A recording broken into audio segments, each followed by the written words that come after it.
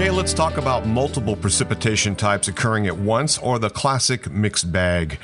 When we hear about a mixed bag of precipitation, this refers to more than one type of winter precipitation occurring at the same time, or at least different precipitation types occurring during a forecast period. Possible precipitation types include wet snow, sleet, technically known as ice pellets, different than hail, also freezing rain, and rain.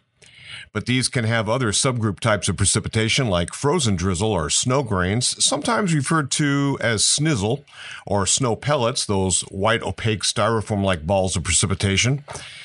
How can different types occur at the same time? Well, the reason is that the temperature profile above the surface is borderline between different precipitation types. An example, surface air temperature around freezing or 32 degrees Fahrenheit will produce borderline raindrops between freezing rain and just plain rain. They are raindrops, but the difference being the raindrops impact something frozen and then freezes on contact and turns to ice. What we call sleet is often misunderstood as hail. The two are very different, as sleet is formed from stratiform precipitation in large horizontal layers. Try to visualize high aloft on a winter day. Clouds gather to produce a nucleus of ice, and a snowflake is born. This snowflake falls, but on its trek down, it encounters a layer of warmer air, which is above freezing. As the snowflake falls through the warm layer, it melts to a raindrop. That raindrop continues to descend, and as it lowers, it encounters another sub-freezing layer of air, and the raindrop refreezes this time back to a pellet of ice or precipitation known as sleet. Typically, freezing rain occurs in tandem with sleet. A hailstone, also a frozen form, occurs in convective weather systems or thunderstorms. If the hailstone is big enough, it will fall, reaching the surface as hail, but it's typically associated with warm season summer thunderstorms, so sleet and hail are far different animals, but may very much look the same.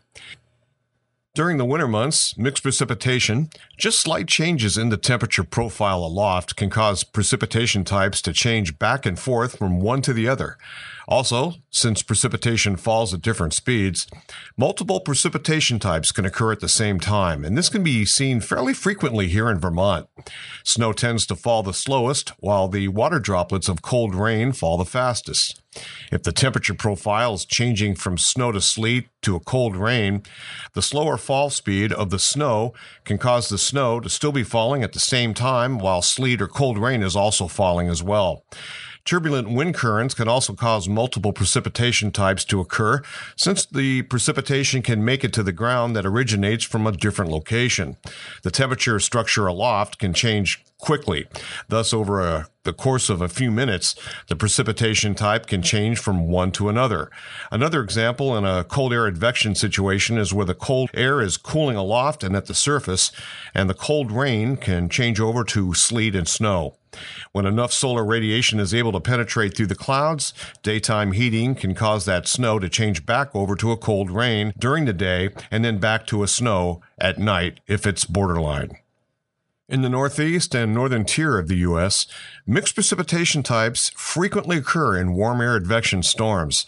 These might start out as snow, they'll change over to a mix of snow, sleet, and freezing rain, and eventually, as temperatures aloft and at the surface warm above freezing, they'll end as rain. Cold ground surfaces are really tricky. Now, rain can move in, and while falling as water droplets, of course, it's just rain after all, they can freeze on sub-freezing ground surfaces. This happens actually rather frequently, even as air temperatures may be a few degrees above the freezing mark. However, the net effect of this is still freezing rain. However, the ASOS observation system at our many airport stations will be calling it falsely plain rain.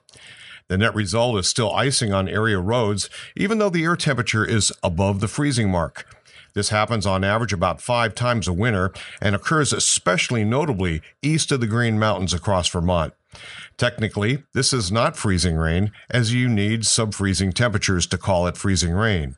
But the driver and the median that just went off the road would disagree with you, as they would profess they hit ice.